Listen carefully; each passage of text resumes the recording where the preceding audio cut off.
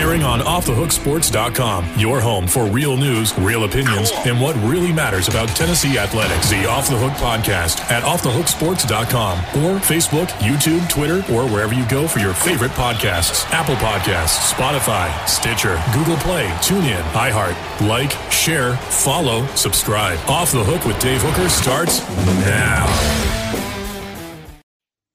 Here we go. We are off and running with the SEC Media Days in the background. Please like and subscribe to this video and you'll hear more. We wanted to thank our friends at Biles Automotive Group and Big Orange Phillies. I'll tell you more about them here momentarily. But it was SEC Media Days this week, the unofficial kickoff to football season. John Adams with the Knoxville News Sentinel is everywhere. A fantastic podcast as well with the News Sentinel, and you can read him.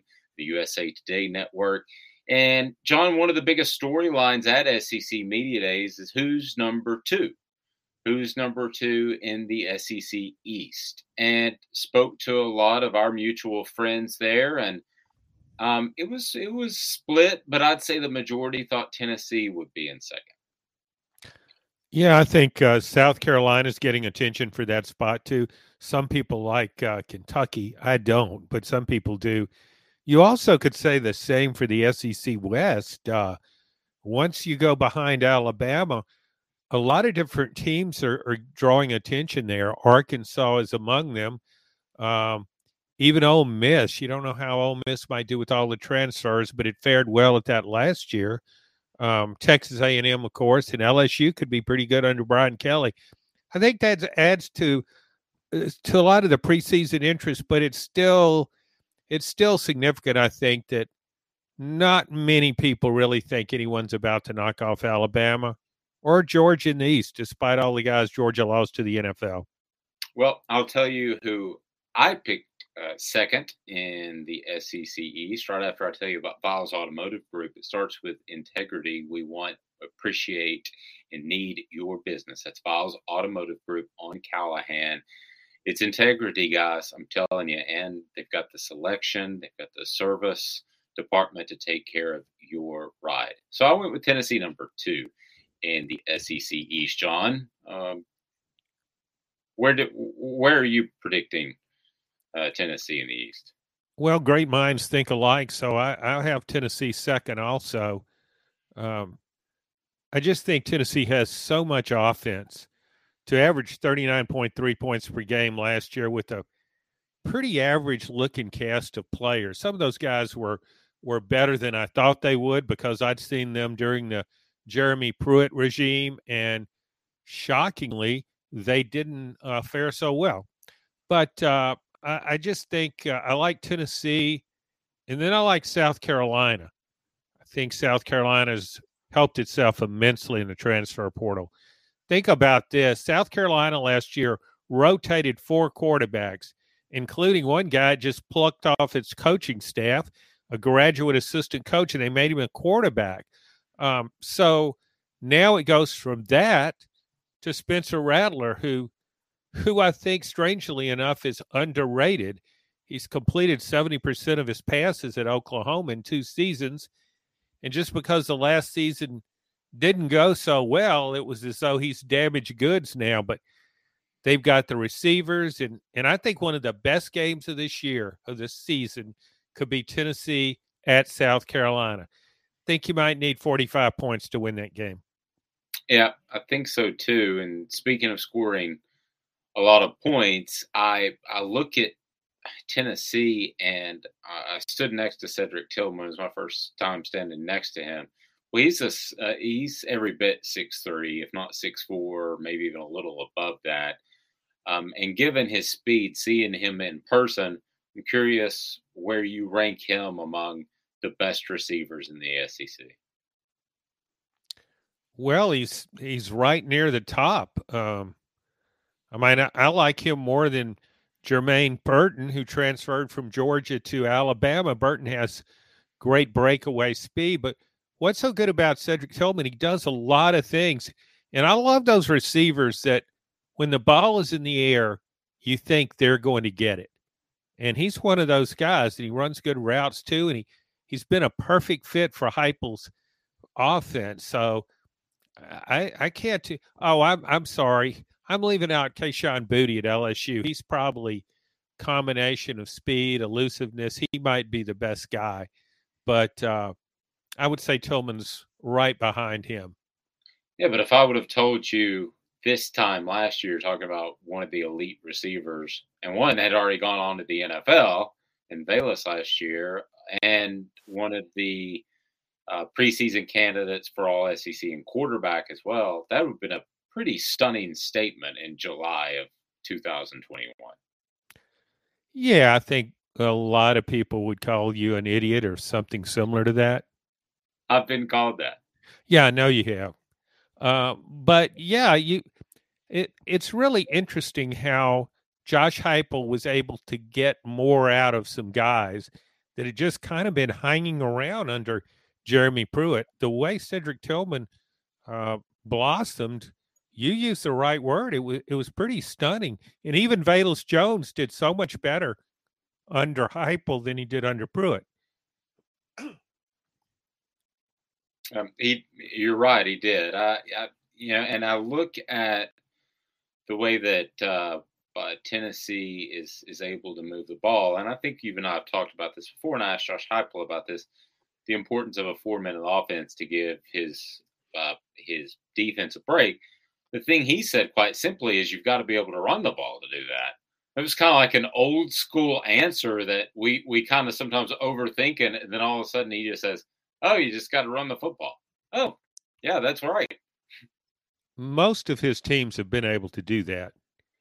And I didn't think he had a great running back core going into last season at all. And it performed much better than I thought it would. So I kind of expect the same thing. I think Tennessee will be able to run the ball. All of his teams, whether he was at Central Florida or he was at Missouri as an offensive coordinator, they were able to run the ball, and he usually ran the ball by committee. He never wore out one guy. Had a lot of different guys, 2, 3, maybe even 4 guys that he used in the running game. Yeah, they Tennessee's skill position players, I think, are sometimes a little maybe underrated because of the offense that they're in. You expect somebody just to step in there, put the keys in the ignition, and take off. I mean, they're a pretty talented bunch. I think so much was made of Jalen Hyatt this spring. Coaches were very flowery in their praise of him. He's been here 2 seasons, highly recruited player who'd been just kind of okay. You would see glimpses of his potential, but you never saw it game after game after game, or play after play. So he gives Tennessee speed in the slot receiver. And then if you add Brew McCoy, if he in fact will be eligible this season, the transfer from Southern California, he was dismissed from that program. That's a really solid group of receivers. And guys with a good combination of both speed and height. And height. I see what you did there. You can watch Tennessee Heupel. Yeah, it's good. You can watch Tennessee play at Big Orange Phillies right there in the heart of Halls. It's on Maynardville Pike, Big Orange Phillies.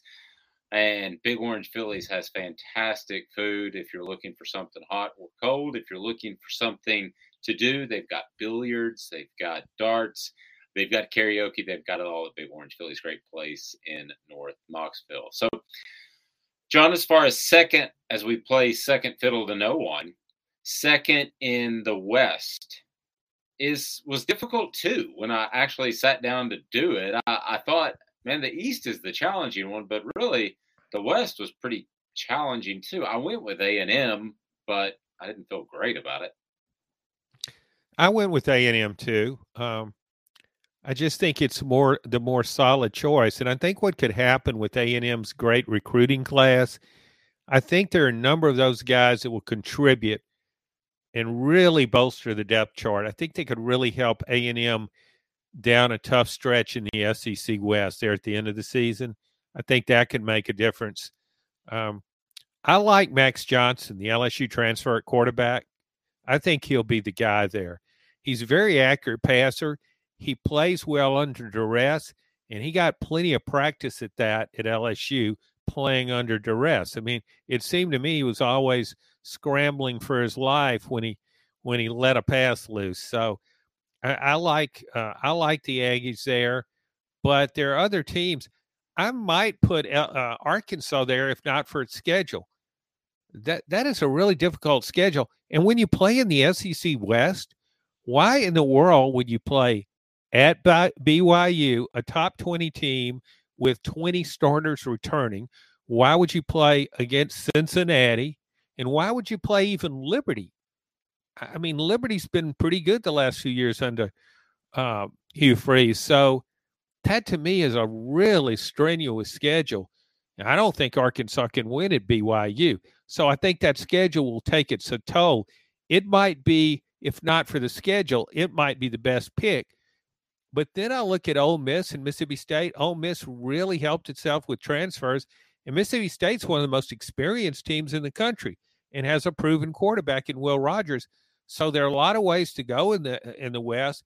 And I think Brian Kelly will make LSU better immediately. I think I just think that was a different – Ed Orgeron, I think, was just kind of mailing it in there at the end. And I think LSU has a lot more talent than it showed last season. No, I would agree with that. Brian Harsin was at SEC Media Days, and he had one very large officer that was escorting him and another one that looked like an undercover officer, or at least a person that wanted to look like an undercover officer. Nevertheless, I think he's obviously the coach that's on the hottest seat headed into this season. I doubt seriously he'll be there at Auburn in 2023, but the coach most likely to not be at his job and at SEC Media Days in 2023, not named Brian Harsin, is? Whoa, that's a tough one, because usually you go into an SEC season and there's several guys you think, man, if things don't go right early on, this guy could be in big trouble. I don't think anybody saw what happened to Dan Mullen at Florida last year coming. No. But I have a really hard time. I actually wrote a column on this. Who would be the next most likely guy on the hot seat? And I settled on Eli or Elijah Drinkowitz, whatever you want to call him, at Missouri. I don't know if Missouri cares enough to make a change, but it's just to me, that's a tough job in the conference, and he's recruited better, but you're not seeing the results on the field. And losing that bowl game to Army in the last minute is one of those things that kind of sticks with the coach.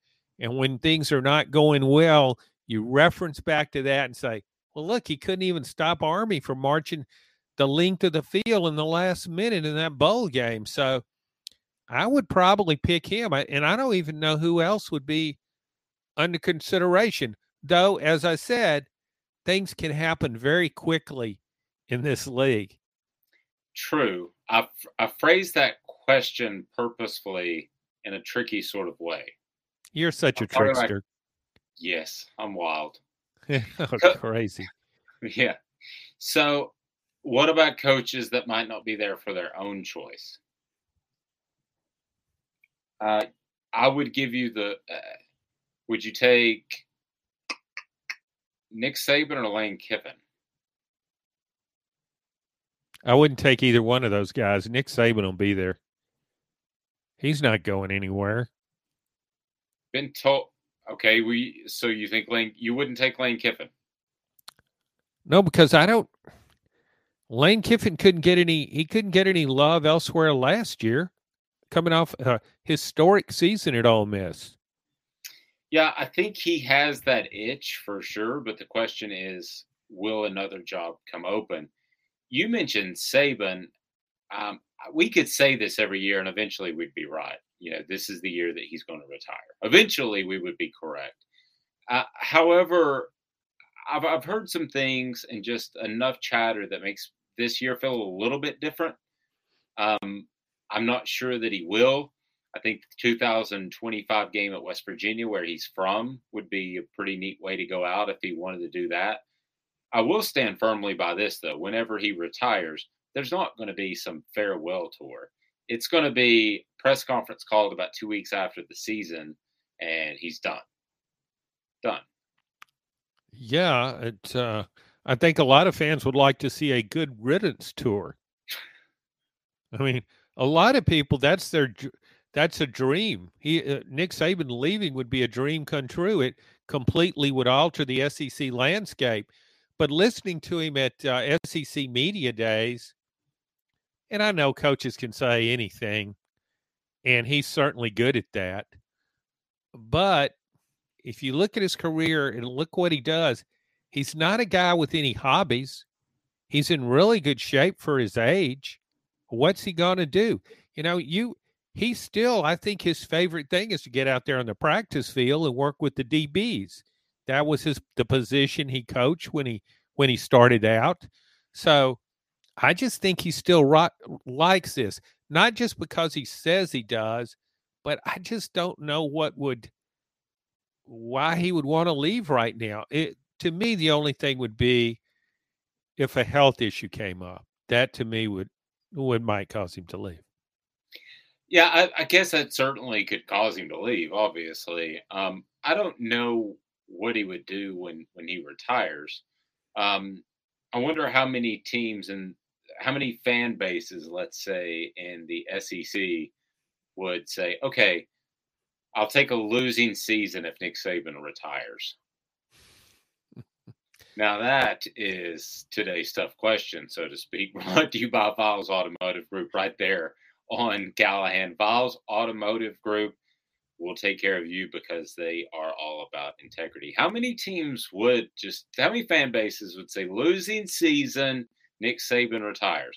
Auburn, definitely. Georgia wouldn't tolerate a losing season. Neither would A&M at this juncture, though their fans would love to see him depart. Correct. LSU wouldn't either because it hates losing too much. Tennessee, I don't know. No, I think Tennessee's expectations are too high. I don't think their fan base would be. I think if Tennessee had a losing season, Nick Saban retired, they would walk away feeling shortchanged. I wonder about Ole Miss. I mean, sometimes it feels like they're as much out there to have fun as really win football games because they enjoy it when Lane Kiffin lights the tree for Christmas and does funny tweets and signs mustard bottles. But if they could potentially beat Alabama every once in a while because Nick Saban retired, I wonder about Ole Miss if they'd say, all right, one losing season. I don't think so because Ole Miss beat him under Hugh Freeze. And what did it do for them? It ended up I get really choked up. This is emotional for me talking about Nick Saban leaving. I want him to stay here forever. So I apologize for the coughing outburst. I get choked up when you talk about Hugh Freeze, just personally. Yeah, we probably shouldn't go too far down that road. No. But, yeah, I mean, he beat them 2 times in a row. But still, I mean, you are talking about the most dominant program in the history of college football. So, I mean, to see that go away, I mean, I think there'd be something there for Mississippi State, too. I think there are a handful of fan bases that if you actually polled them, would you give up a winning season for Nick Saban retiring? I think there are a few out there. John, as far as moving forward, you talked about a lot of the transfers, and there are a lot. You mentioned South Carolina, Ole Miss, Alabama brings in a running back in Jahmyr Gibbs from Georgia Tech, and there are going to be some surprises out there from the transfer standpoint. Is there any one player in particular that could be the 2022 Hendon Hooker? Yeah, there are a number of candidates for that. Is there one that stands out in particular? Well, I guess it depends on how you look at it. What are you expecting to gain? I think Alabama, we're talking about a team that can win the national championship, of course. Alabama's defense is at its best when it has 2 really good cover corners. It has one in Kool-Aid McKinstry.